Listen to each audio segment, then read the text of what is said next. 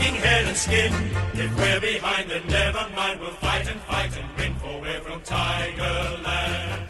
G'day everybody and welcome to the 21st edition of Tiger Tragics. It's preliminary final week. My name's Mitchell Scott. I say hello to Tony Shebeki. Hello, Mitchell. And may I say that is the most serious I've ever heard you sounding at the start of our podcast in 21 editions. We're getting down to business this week. It's business time. We're in a preliminary final and we need to, we just need to get the job done. Serious, you were just very... Hello, everybody, and welcome.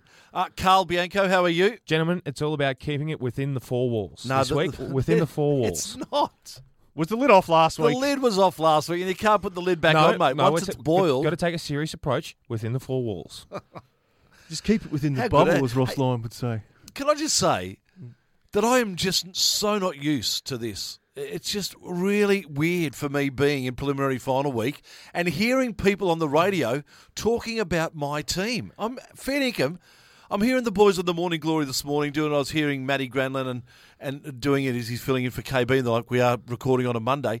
It is just so weird hearing people talking about Richmond, how they're going to cope with the pressure, how they're doing this. All the focus is on the Tigers and all this sort of stuff. The sickness has started in my stomach 7 days earlier than what it should have. It's going to be a long week, isn't it? It's going to be huge. But it is absolutely foreign territory, isn't it? I mean, I'm not used to being this emotionally invested in a final series. I mean, to a degree I was last year because my parents are Bulldog supporters and I was really happy for them to be making it a grand final. But for me as a person... what was it, 16 years ago we last made a prelim, and even then we were absolute outsiders to try and win that against a rampaging Brisbane. So we've never been in that position since. I don't think this is really in your lifetime, Karl, is it just about? I mean, 1995 was the last time before that. Yeah, 2001 was Brisbane. The final, yeah. Yeah, I was only young. I was only a young tacker. I was only 5 back then. So I remember it, but I don't at the same time. Like when you're that age, you kind of... You know that you go for Richmond because you're wearing all the jumpers and whatnot, and your parents are forcing you to wear them, But obviously, it's not a force these days. It's just life. Richmond is life, I suppose, especially this time of year when we're in a bloody prelim. We're in a prelim. We're bleeding yellow and black at the moment. And did you enjoy last week? Did you soak it up? Did you run around and to not be able to wipe the smile off your face? I was nearly nude down Swan Street on the Friday night, but I'm still coming down from that. Told you should change your tablets. It was weird knowing that your team is still alive, but you're watching a weekend of football and your team wasn't there. And I was so glad that I got down to Port Melbourne to watch the preliminary final and Richmond do Box Hill in that game for the fact that it gave me a Richmond fix. Otherwise, it may have even been a stranger weekend. Yes, knowing that my team's still alive, but hang on, where are they? That was really weird. So. What a great... Can we start off with that? Yeah, let's go. A great effort by our VFL team. As you've been forecasting for ages, Karl, you had a premonition. Oh, yes. You said Richmond is going to play in a grand final. And we definitely are, as it stands. But as we know it, we're into the VFL grand final. For the first time, I think we won the 90s. First time as Richmond as a standalone. Yeah, I did read something the other day that I think back in the old reserves days. So this is our first official VFL grand finals are standalone. But back in the reserves days, I think in 97 we made it through and we won it. But that's 20 years ago and completely different sort of league and completely different sort of standard. But we're in a grand final. We smashed Box Hill. Shebex, you were there. Yeah, I was. Tell us about it. It was a really good effort. I tell you what, I haven't seen much of the VFL this year because normally when they play at Punt Road, I've got to be inside the MCG. So I've seen them a couple of times on TV. This unit is as good a VFL unit as I've seen functioning together. Very, very good. 20 of our AFL-listed players played in the 22 or the 23 on the weekend. So we have absolutely no injuries to worry about. Sorry, I take that back. You may have noticed in the last quarter that Show Bolton was taken off. Cotton wool. Only as insurance against Daniel Rioli, who I believe has a minor leg injury at the moment. They don't believe that it's going to stop him from playing, but just as insurance, grab Shy off, make sure he doesn't get injured, so he's got that opportunity if need be. So that's just one thing to be aware of, is that Daniel may be just... a bit sore. A little bit sore, but otherwise all good. Sean Hampson, had he have come back 2 or 3 weeks beforehand, I am guaranteeing you he would have been this team now. He's playing like a demon in the ruck. Didn't lose the tap out. Having said that, though, Var Maric was fantastic backup for him as well. his ability to get back and clunk some strong marks in defence as well was fantastic. So Sean Hampson, still a chance to make the Richmond team should anything go wrong. The young guys, once again, just proved their worth. Sammy Lloyd was great. Bolton was fantastic. Steger was fantastic as well. Choi, I thought, was really good up forward as well. Probably the best I've seen him play this year on the weekend. Can I just say that I'm watching Jake Batchelor, who I thought was probably our best on the ground. I thought it was Joel Bowden. He's moving like that. He is moving like Joel Bowden. He's got the number 11 on his back. He's got that beautiful raking left foot. Yes. He even looks like him. And I would have thought that, Batchelor was one of the players at the start of the year that I would have thought, he's disposable come the end of the year, and he might well be. But I think confidence, when it's all around you, it's amazing how much it lifts you. And can I tell you, Griff is clunking marks and doing a great job up forward. He's not going to make this AFL team this year, which is unfortunate because he deserves to be there. He's a good player. But pre-season, gets himself right in the head and all that sort of stuff with the concussions. He can be a valuable... Forget trying to find that extra tool that we're looking for in the draft or something. He's there. We're just got to make sure this guy can play consecutive games in the AFL. But he was marking well. A really great effort. Craig McRae has got this team purring. Just really good to watch. Well, they're taking on Port Melbourne. The name that came out of the Richmond team to go into that qualifying final was Oleg Markov. And from my understanding, he was just about best on as well. He had 26, kicked a goal. Miles had his usual 30. Sam Lloyd was doing his thing.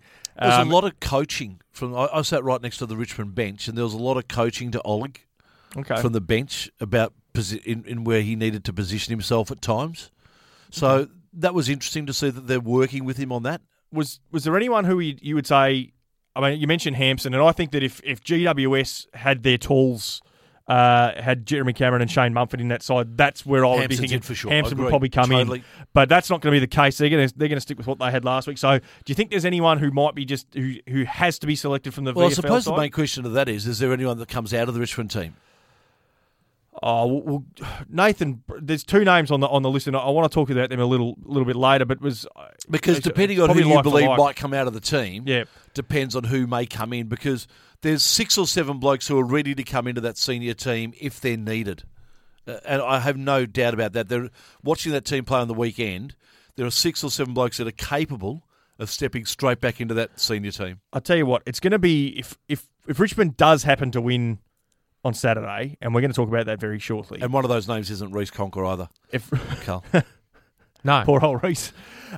If it does happen to be a Richmond win on Saturday at the MCG, and we then take that momentum, it's going to be the biggest turnout for a VFL grand final I think ever as well. It's Richmond versus Port Melbourne at Etihad Stadium on the Sunday.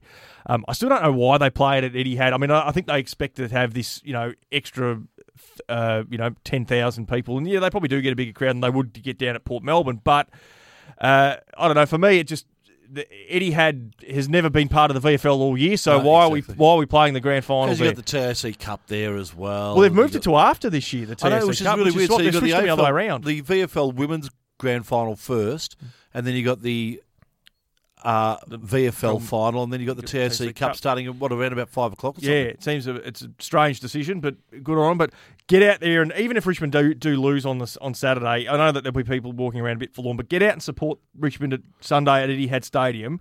It's a lot cheaper for a grand final ticket than it will be the week after, I can tell you that. And it'd be good to see a sea of yellow and black, and particularly if we are there, take that momentum in. Let's own the week. No, exactly. But can I just give you something? Yeah. And I think we all like omens and the like. This was sent to me during the week by a Richmond fan of mine, Tony Newstead, who's a Mad Tiger supporter. This is the comparison between Geelong and Richmond. Have you seen this? I have seen this. For those people that out there that haven't heard it, let me read it to you. The comparison between Geelong and Richmond from the years 2005 through to 2007. Have a listen to this. In 2005, Geelong had a finals loss. In 2015, so 10 years later, everything's all 10 years later, Richmond had a finals loss. In 2006, Geelong missed the finals. In 2016, Richmond missed the finals. There was a review in 2006 of Geelong and the same in Richmond in 2016. 2006, Thompson survives at Geelong. Hardwick survives at Richmond 10 years later. Neil Baum joined the Cats in 2006. He joined Richmond in 2016. All hail The Baum. JJ Liston Trophy was won by James Byrne from Geelong in 2007. Jacob Townsend won it in 2017. And well done to Townie on winning that. We'll get back to that for sure. 2007 MVP was Gary Ablett, junior. 2017 MVP was Dustin Martin 10 years later. The AFL-CA MVP was Gary Ablett, Dustin Martin 10 years later as well. The 2007 Brownlow was won by Jimmy Bartell. The 2017 Brownlow will be Dustin Martin. The 2007 Flag was won by Geelong. The 2017 Flag, in the VFL I'm talking about, in the VFL, was won by Geelong. Should be won by Richmond on Sunday. And, of course, the 2007 AFL Flag was won by Geelong. All those things stick up. We're home. Just let's. The lid was off last week, but we're home. Let's just get History the flag doesn't and lie. celebrate. History doesn't lie. It's amazing, isn't it? That is extremely amazing. Brings us to Saturday, 4:45 MCG. 90,000 people we want there, of which about 88,000 will be Richmond supporters, I would think. GWS are booking a couple of buses to come down. I believe they're just little scooters. 55-seaters. Yeah, they're little scooters, and they'll just bring them down and get the two fans they need to On get that, in. they were the 110 people that were at Spotless Stadium. There is absolutely no way there was 15,000 people there. No chance. On the weekend. It holds 22, and the top deck was empty. So that's got to be half. That's got to be down to 11 at least. Yeah. And then there were that many empty seats. You know, when I used to commentate the National Soccer League many years ago, before it was the A-League, they used to have games at the local soccer grounds, the Melbourne Knights and South Melbourne and the like, and they would be absolutely packed to the rafters. People were hanging from the 15,000, 16,000 people at these games. You look at the Herald Sun on the Monday, and because it was all a cash gate, there was 8,000 crowd in the Herald Sun. Because that's all they had to declare for tax. Yeah, but there'd be 15. The AFL's doing it the other way. They're paying more tax for reasons I don't know why. I just got to sell they're trying to talk up how big it is up there and how the imprint is. And yes, they do have 20,000 members, but where were they? I've got no idea. Well, interestingly, the crowd at the Matildas versus Brazil women's soccer international down the road at Penrith had a bigger crowd. Yeah. And this isn't taking it away from women's soccer. That's a fantastic crowd for women's sport. And that's amazing. And let me say, the Matildas beating Brazil was a good effort. How good were they? But this is a semi-final, and if you're a fair, this is your last chance as a GWS member to come and see your team play at your home ground for the year. So they didn't turn up. What did you make of the game, though, Karl? Because GWS did do a number on West Coast. Was there anything to fear? I don't really think so. I think GWS, but both sides are cooked. GWS and West Coast. Looking at that, they both looked cooked. in my opinion, I'm not they just won by saying 10 goals. They're still cooked. They're playing an opposition that have a bunch of players that... What's their average age at West Coast? It's like 27, 26? It was the most experienced Eagles team ever to take the field on the weekend. My point exactly. They're all too old. And now I think they'd had the the impact of playing the extra time, the extra travel, all that sort of stuff. That's a big call to make, though, isn't it? We spoke about this last week, and that's when I said when I wanted West Coast to play us in the preliminary final, because I was actually hoping that the way the West Coast played on Saturday would be the way that they would be against us the week after. They actually had that a week early. Yeah. I disagree, because I would have thought that if they had have beaten GWS, they would have really given it a red hot. Totally cooked, mate. They would have really given it a red hot crack the following week to try and get up for the old veterans like Petrie, Mitchell, and Priddis. The legs wouldn't. They probably wouldn't have got there, but what I'm saying is they would have came to play for at least a half of football where Richmond could have been a tad tested. That's my theory anyway. Whereas GWS, they're obviously going to run out the four quarters against us this weekend. So. And can we put Stevie J's performance into perspective as well? Yes, please. Thank you, Shebex. The game was over. There was a 50-point margin or whatever it was at half-time, and then Stevie Johnson goes on to kick 6 goals against a team that was deflated, demoralised, and totally diminished in their ability to defend the game. A lot of D's there, Shebex. There is. That's the rhyme very much of Melbourne. Exactly. So for Steve Johnson to kick 6 goals in absolute junk time, which lasted for 2 quarters, junk time in that game, Robert Walls told me, he said to his wife 15 minutes into the third quarter, darling, you can watch whatever you like. I'm over this game. It's finished. It's done. Done. Done. So, please, as I said last week in the podcast, play Stevie J. Please play. Have the balls to play Stevie J against Richmond when he comes up against Asprey, when he comes up against Hooley, when he comes up against Rance, when he comes up against Grimes, when he comes up against a defence that has increased its tackling and has learnt how to tackle from a mixed martial arts expert. As we read in the Herald Sun Stevie today. J, well, he will fair dinkum be sore from breakfast to bumhole. Breakfast at Tiffany's. I'm glad you've said that, Shemix, because I think that West Coast performance really did flatter GWS, and they were witches' hats. They might as well put on Gold Coast jumpers by the end of it. But the good thing about it is that us having the break and not having a hard hit out was the same for GWS as well. So we both go into next week's game not having a fully fledged proper hit out. Hey, but let's not put Gold Coast down. They might have Ken Hinkley as a coach. They now, might by the end of this podcast. Who knows? We'll find out. I suppose the positive for GWS that they will take from that is that they got their confidence back. They felt like they got the game back on the way they like to play it, and they did. And they will take that confidence into coming down here. They'll feel like they'll put their best foot forward. They've got their mojo back, so to speak. Toby Green scares me. Toby Green does scare me. He actually was really good in that first quarter. And when we look back at last time that we played them, Toby Green looked like he was going to be a factor until he punched Rance. And from there, that was the turning point. He went straight out of the game. In fact, GWS went straight out of the game. The rain then came down. We got the game straight back on our terms. We ended up winning by 3 goals.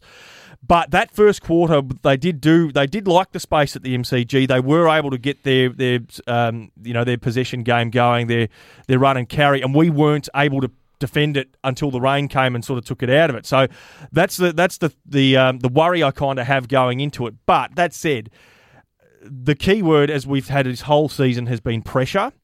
And that game on the weekend lacked any sort of pressure whatsoever. Correct. There was no pressure from the opposition. There was no pressure. They didn't have to apply any pressure themselves. Correct. There was no pressure or noise coming from the crowd. There was no atmosphere. There was and as you say, the game was dead by halftime, which allowed someone, like Stevie Johnson to have a Lazarus effect and come out and kick 6. Take that mentality and apply it to an MCG crowd, 90,000 people there, 88,000 booing your guts out every time you go near the ball, and a team applying relentless, unprecedented pressure. I mean, that was the thing that came out of that game against Geelong, was that pressure factor that Champion Data recorded for Richmond had never been recorded by another team. That was the standard. And we open up the Herald Sun today and we talk about the players that really do have an impact in this pressure game. And, Jack Graham, in his 3rd game now, he's had 3 games. He's deemed elite for pressure in the AFL. Kane Lambert, a whipping boy of this team for a lot of years. Is he going to go on and do things? Elite for pressure. Butler, Rioli, Nankervis, our ruckman, Grigg and Hooley. Grigg, ridiculed for being a soft outside player, same as Hooley. They're deemed above average for pressure. Then you look at the forward half, and this is where, you talk about Dan Rioli being sore and potentially being out. That's what scares me, because he is our elite half forward, our elite half pressure player for forward of centre, I should say. And then you've got Butler, Castagna, Bolton and Rewalt all above average there. So this is what it's going to come down to. It is pressure versus speed. It is a team of champions versus a champion team. Are you confident? Are you nervous? We ran a Twitter poll yesterday from the Tiger Tragics Twitter account there, just asking the question to our fans out there. Are you confident? Are you excited? Are you nervous? Are you doubtful? I should follow Tiger Tragics. You really should. Even know at Tiger Tragics. It's on Twitter. And we pump out the podcast and stuff from this. It's kind of a mixed bag. And I think this kind of reflects how everyone as a Richmond supporter is feeling. 29% confident of a win. 34% just excited to be there. 34% nervous. But luckily only 3% doubtful. So we're all up and about. We think we can get a result, but we just don't know how far to read into it. Gentlemen, what's your instinct going into this? My instinct going into it is that we win, but I'm scared about it. There's no doubt. I mean, GWS, you're right. They're a team of champions. Would they have 15 first-round draft picks in that first year or something that they're around? They've got some very, very good players, and if they get it right, they're a very, very hard team to beat. I would have loved West Coast due to the fact that I thought our league speed just would have wiped West Coast off the park. Yeah. GWS matches us league speed. Forward-wise, I think if we can negate Patton, that really takes out their tall, and then there's a lot of work to be done by their smaller brigade, especially with Cameron out of the team as well. So I think pattern can be negated by a Rance. They could probably even run 2 or 3 blokes through him to make sure that someone's fresh on him all the time. Our forward half, I'm still not 100% convinced that we've got the perfect setup, but we've got one that's working, which is great. We've been scoring more in the last month than we have all year, which I think is... And that's due a lot to the delivery from our midfielders as well into the forward half. That makes such a massive difference. And we spoke about this, I think it might have been 15 podcasts ago. The fact that our defence is so strong at the moment and so tight as a unit, Jack Revolt has probably saved himself an extra 6 or 7 kilometres a game, not having to run deep into defence to help out and then having to run forward off the press. He has played more forward to centre pretty much. Exactly. Yeah. So that has helped him a hell of a lot as well because he's not getting any younger. What is he, 28, 29 now? Yeah, about that. Yeah, so, I mean, you start getting that extra cage through your legs, you don't recover as quickly. So there's been so many things that have gone our way throughout this year. Injuries, we've been blessed, absolutely kissed in the area that happens. Okay, so my thoughts on the game this week. Yeah, because I made no sense. No, you made perfect I'm sense. sick in the stomach. I'll say this, and this is something that Campbell Brown said on SEN Evenings during the Hard Hitters a couple of months back when he first jumped on board the evenings program, and it was actually a really interesting thing that he said, and he can speak on behalf of somebody that's actually been a part of one of the 2 constructed clubs in the AFL, or by the AFL in GWS or the Gold Coast. One of the key things that he experienced when he was at the Gold Coast was they tried to rush youngsters that had come into the club into senior, mature age players. And he can't do that. It just jolters a player's development. So I think the biggest thing at GWS and at the Gold Coast that we've seen over the years is these great players come out that are naturally gifted but have been rushed into trying to be a, built senior footballer that can compete with the competition's best, and some have, and others have been pretty injury prone. But you look at what we've done at Richmond and what Hardwick said at the end of last year, some of these players we haven't revealed are really exciting, right? So that to me says we've had some youngsters that have come to the club in the last 2 or 3 years that have taken some time to develop through the VFL to become a bit more mature and a little bit more built and solid to be suitable to play AFL football. And now they're sort of fit enough, and I'm trying to find the right word to describe this, but I guess an AFL footballer, they're mature enough. More mature enough to be able to, come up against the best in the competition. And that's allowed them to sort of adjust to our new game plan, which appears to be about pressure. If you look at it, it's all about pressure. And it's, in my opinion, it's been fantastic to see these youngsters. You look at Jack Graham being the best example. He's a bloke that's 19 years of age, that's come into the team late in the year, and his pressure is elite. For someone of his age, he's elite, and he's only 19 years old. Like, that's unbelievable. Our development of our youngsters, something that we really needed to work on, has been worked on, I suppose, in the last 12 to 18 months, and it's really paying off. Comes out again to confidence, though, doesn't it? You have the confidence of those blokes to be able to play them, but I don't think we had that in the past. No, and that's probably brings me to my next question. Do we have any doubts over those guys coming into a preliminary final where it's all or nothing? And we got the monkey off the back in the last game, but do we worry about whether those guys, because GWS's list, I reckon going into this game, I'm happy to be corrected if I'm wrong here, but I reckon that they'll actually probably have an older list across the board than we will, because we've got blokes like Rioli and Butler and that, and so they'll probably have the more mature side, and they've got guys like Heath Shaw and Steve Johnson in that side who have won finals and won premierships, so they know what it's like out there against this sort of thing, and they can act as coaches, and they will act as coaches, and they'll pass on that knowledge to their players. But at the same time, what you experience yourself, it can't be taught to you or told to you by anyone else, because everyone will react to a situation differently. Johnson and Heath Shaw and those guys, and of course they had the experience last year as well of making the preliminary final also. So having said that, though, it was a preliminary final in Sydney with 18 to 20,000 people. Of which half are Bulldogs fans. Correct. As opposed to being Majority. at the MCG with 90,000 people. Yeah. And did I read in the paper today that it was either Heath Shaw or Steve Johnson said we won't be fazed by the fact that there's going to be 85,000 Richmond fans there. I think it was Heath Shaw. He was speaking on the Sunday Footy Show yesterday. And you are a crazy man, Heath Shaw. He made the comment that he was asked about. He said they said, well, what are you going to have to do to get on the other side of that? And he said, we've got to kick goals early, which is right. I mean, if they want to take, which probably brings me to my next point, but if they want to take the crowd out of it, they need to have an electric start, GWS, and get 4 goals on the board, which is exactly what they did against us in round 18.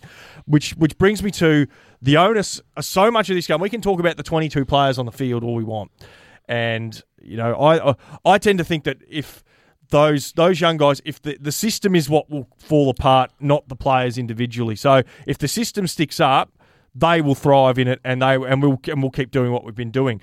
If that falls apart for some reason, and then GWS are going to be able to find their way back into the game, and they'll be able to get that ball movement they're all about.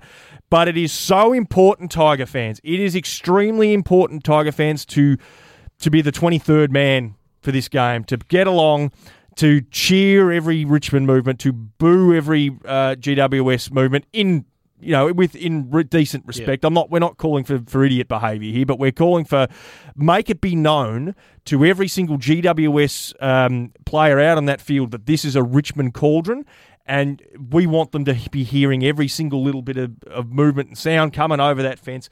Again, don't be idiots. I'm not calling for a lynch mob here. I'm calling for a Richmond supporters group to actually be its loudest and proudest about its football club and help get its mob over the line. And I think we saw the capability of what can happen against Geelong when those special moments of where Dustin Martin comes off and it felt like a Premier League game. I know people have given you go to an Arsenal versus Fulham game or something and it's 50,000 Arsenal supporters and they cheer every single little thing.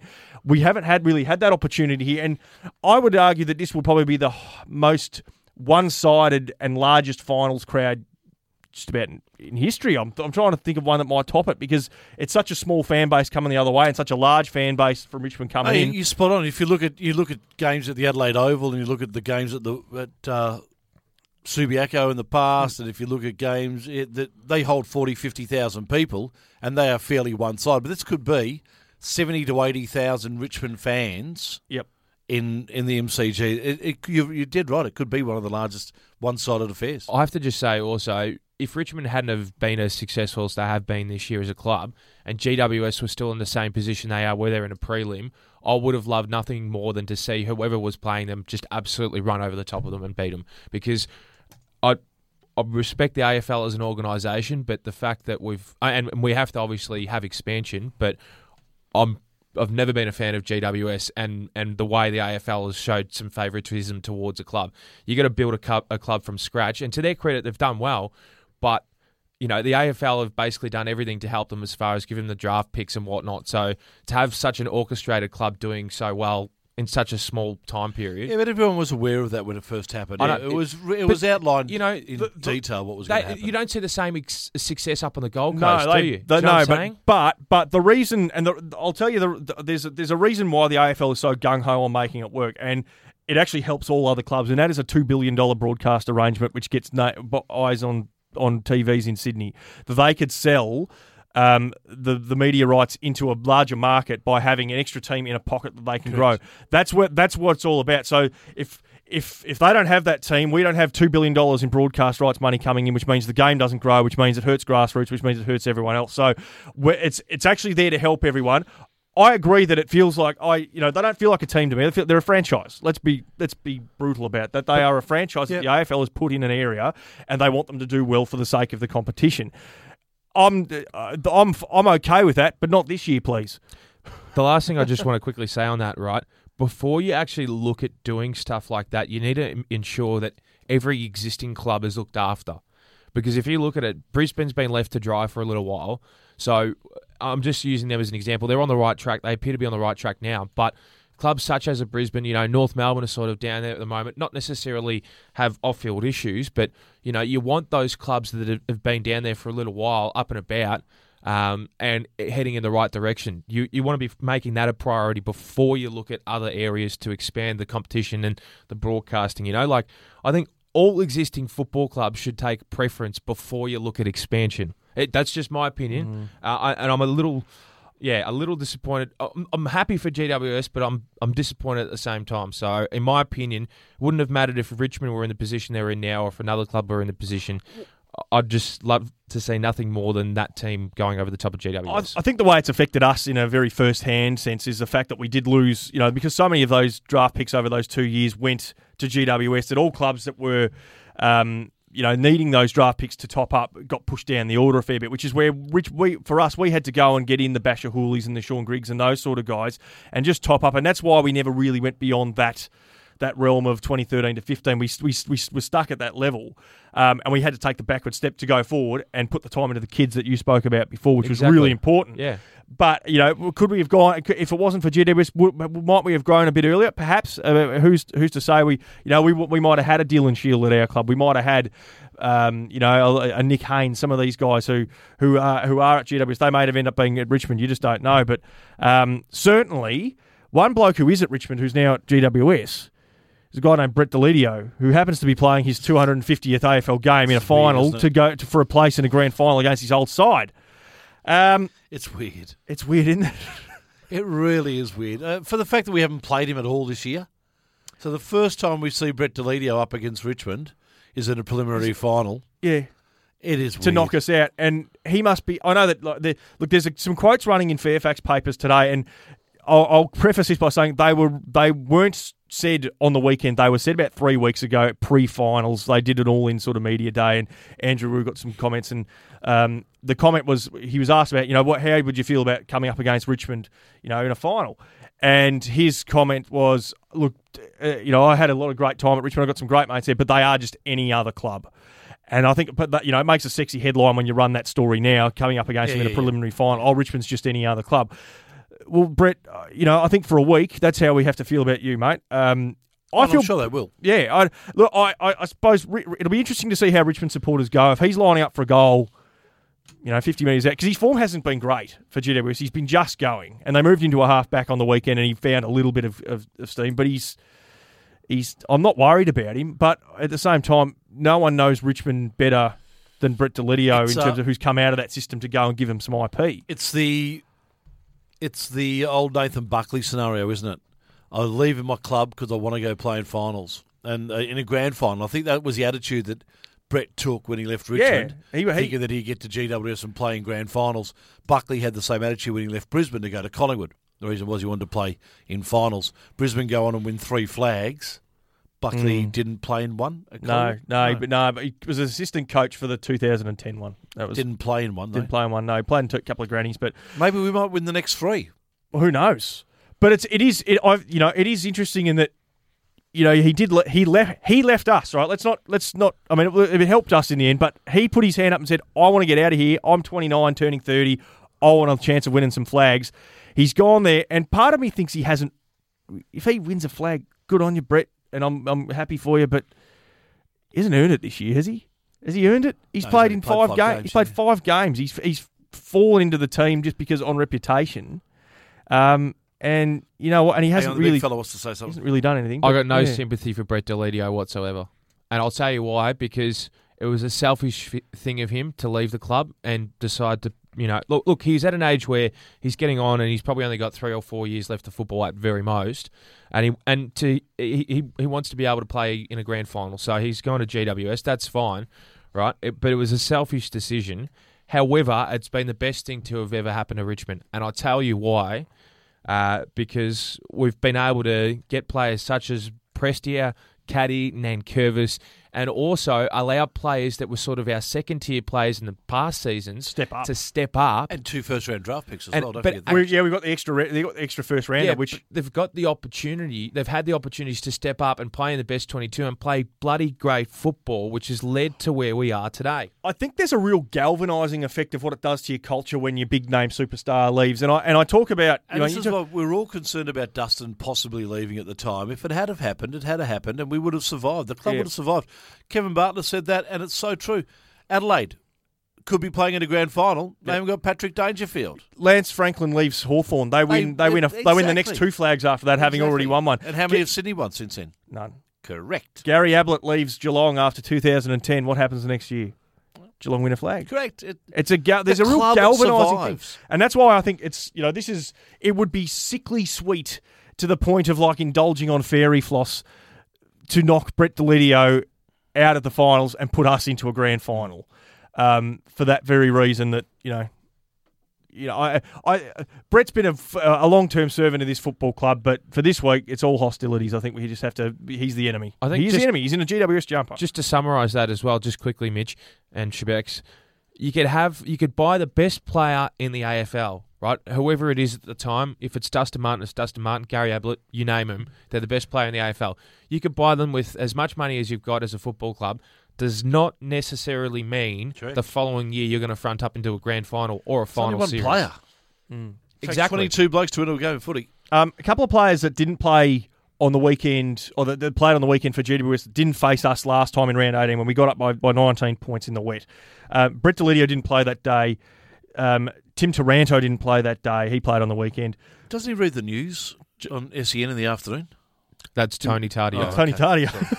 Tim Taranto, who's just returned from a syndesmosis injury. Jacob Hopper, who came back in about at the same time as Deledio came in. And probably the most important name there was Steve Cornelio didn't play. Now, he's missed a lot of the season as well, but just got back at the right time. Really important player for them, was just about best on ground for them on the weekend. There's talk of, he can be a pretty good run with player. And the debate goes down to who do you send him with? Do you send him to Martin or do you send him to Cochin? Now, who copes better with a tag for starting point? I would say Martin probably copes pretty well with a tag, Yes. but you've got it. You cannot leave Dustin Martin unchecked. No. Not in a preliminary Have to final. try. Good luck with it if you do, because he's going to hurt you. There's no doubt. Shut down Trent Cotchin, Dustin Martin still runs rampage. Well, the thing I was really happy with last weekend, I would against Geelong. I thought they were going to go after Trent Cotchin again because that's what they did down at Geelong. But there was a mental shift where we actually went after them. Trent Cotchin was running with was making Selwood and Dangerfield accountable. Do we need to be doing that sort of same thing again, Carl? Does Trent Cotchin need to be the aggressor and not the person who's attacked? I think Trent Cotchin just has to be Trent Cotchin. So whatever that happens to be this weekend, it happens to be. He's going to give it his all. He's going to really stand up. He already has stood up as a captain and taken it to the next level because there was a lot of pressure on him last year as the captain of the football club. And in actual fact, if we go back to early on in the scene last year, people were saying Brett Deledio should be our captain back when Lids was still around. Start of the year, people were saying, David King said Alex Rance should be our captain, and he was, as it turned out, he's the captain of the All-Australian team. It's bizarre, isn't it? But that's goes to the Trent's leadership has grown through the support of others around him as well.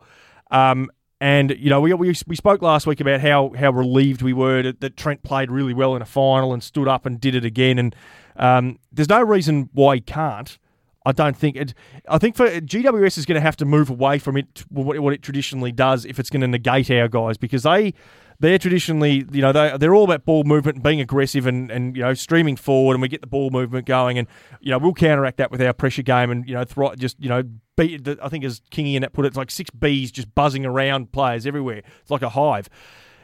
We won't have to go away from our game to shut them down, but they're going to have to go away from theirs to try and get us. So, you spoke about before about Patton. I reckon Asprey probably goes to him, which allows Rance to play that sort of role. Last time we played him, he went with Stevie J. Do we need to do, given what we saw on the weekend? Do we need to make that again? Because I'm just wondering whether Rance and Toby Green might be a good matchup, because Grimes probably would starve on him, but I'm just wondering who's their best forward. I think it's Toby Green.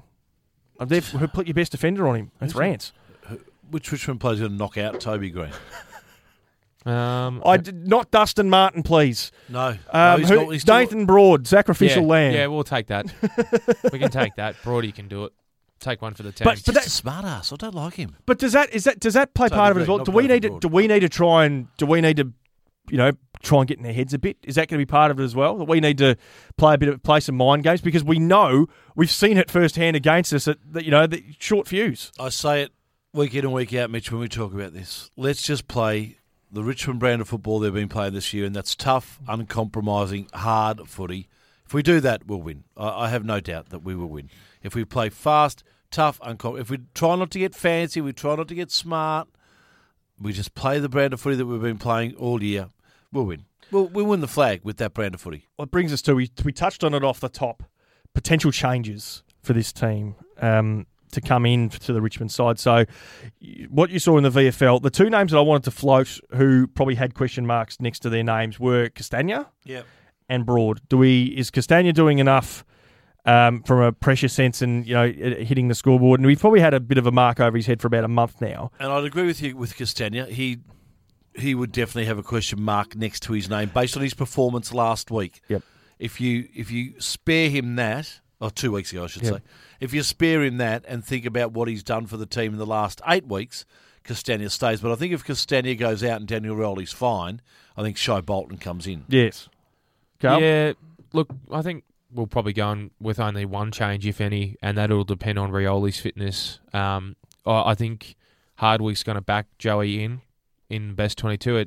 It's weird. I hope he does. I think he is. It's weird for me to be saying that. But I think that's going to be the likely story. Joey will get back in. It's actually quite funny because I honestly don't think we've got our best 22 in that senior 22. But we've got a very, very capable and very good 22 that the other guys can't actually get back in. Yeah. But why would you change your best 20? Well, that's the 22. It's stability, isn't it? No, but you wouldn't. That's it. That's exactly. what I'm saying. If it ain't broke, don't fix it. Yeah. I totally agree. And that's like stability is foreign territory for us as well. We're not used to sort of going into finals going, we've got a very good settled side that, there might be some better individual players outside of it, but in terms of who's playing the team system and who's not and who's expendable, as it stands, there's not really anyone putting their hand up to go, you're the one who has to come out. It was more a case. We had the dilemma with how do you get Josh Caddy back into the side? That was the issue. So the other name that was probably was Nathan Broad, just because he is one of the lesser experienced ones, and he did have a couple of clangers in the game against Geelong, but played a really good second half. Got his head right and got back into the game. Is there a better defensive option from what we saw on the weekend? Who might be a bit more of a mature head in a preliminary final to come in? Jake Batchelor, just on his performance. Okay. Yeah. If I'm looking for someone, I would think maybe Jake Batchelor could be an option based on that performance on the weekend. Possibly. Yeah. Or maybe Shorty. I don't know. Oh, yeah, Short was good too. Yeah, Short was good. Yeah, he's another option because he played a lot of the senior, or played a lot in the senior squad throughout the year. So as good as Markov was in the VFL, I feel like him going out we didn't lose any speed or run off half back, which was kind of the issue of sitting there going, if we lose him, do we lose that sort of balance of the side? I didn't feel like we lost that, so therefore, as good as Oleg was there, I don't think he's getting back in. So it wouldn't surprise me if we go in unchanged. It wouldn't surprise me if there is the one change there, and certainly that question mark over Daniel Rioli is something that we're going to have to keep an eye on throughout the week. But just to reiterate, you're expecting him to be okay, but there is a question mark. Yeah, correct. Just some sort of be light on the track. I believe that is there open training this week? I reckon, is it Thursday? Friday morning. Yeah, the captain's run. Okay. And then we go from there. So we go into the last thing I just wanted to touch on before we wrap it up, the bye week. Any fears about the bye week? Last year, the two teams that came... We're not going to know. You can't speculate on it because you don't know until we see what they come out like on Saturday. If they come out flat on Saturday, then yes, playing 2 games in 4 weeks is definitely an issue and something the AFL needs to look at in regards to having that bye in the first week of the finals. Yep. If they come out hard, as we expect that they will, then nothing would have been affected by it, and there'll still be a week before the start of the finals next year. I like to think that perhaps that we had the 2 weeks before we were let off the leash for the last game like rabid dogs, and we saw what happened when that happened. We just played this lightning relentless pressure game, and you know what? If the bye this week allows us to do that again, then I think that's great. Yeah. If we come out, if we're looking flat after the first 10 minutes, we're going to be rolling our eyes at each other, going, "Oh, geez, what went wrong during the week?" I just don't think that's going to happen, though. I really, based off our performances all season, we haven't really came out and demonstrated that we're going to play flat football. We've always sort of been in it for at least one quarter for every game, like on the exception. Our worst performance the whole year, I would say, was against St Kilda because we matched Adelaide for at least a quarter. That's why I said we're capable of at least playing one good quarter of football in a game. So I don't think we're going to come out flat. I think we're going to match GWS, and I don't know about you guys, just quickly to end on, but I feel like depending on who we're playing, we try and match them for a half, and then in that second half we start to sort of get the run, and our younger players, we break them, and we've got the extra legs in the end. That's in my opinion. I think that happens in a lot of games now. I think there's so many options that teams can go with. You've got to work out which plan they're going with initially, and then adapt to that. Yeah, and that can take 10 to 15 minutes in a game before you actually settle down. Yeah, it just seems like we've kind of been a bit like that at times. In the prime example being the Geelong game, we matched them for a half, and near the end of the third quarter, they kicked a couple, and then the last quarter ran over the top of them. That relentlessness, I think, is the key, isn't it? If they drop the pressure off at some point, they allow the opposition back into the game. But if they let it build, and then just keep it going. Where once the other team sort of hits the canvas, so to speak, then it's on like Donkey Kong. Now, I'm expecting Swan Street on Saturday afternoon to be absolutely thriving with yellow and black. I think we're all going to be down there at some point before the game. Are you working, Shebex? Are you going to be playing the song? Doing the voice. Doing the voice for the song at the end of it and all that. Yeah. Fingers crossed that you're playing the yellow and black. A tip? Richmond by 37 points. Mario in Doncaster's service station will be full of yellow and black. Go Tigers, we're going to get a win. How much by? Not mentioning a margin. I'm tipping Richmond as well because I think we have to do it. Last thing I just wanted to mention, well done to Dustin Martin, MVP. Well done to Jacob Townsend, our Liston Trophy winner. 2 awards in the week. It's fantastic. The momentum just keeps going. And we'll talk about Dusty's Brownlow next week. Thank you, gentlemen. It's Tiger time. Go Tigers! Go Tigers! The Tiger of old, the strong and we're bold, for we're from Tiger.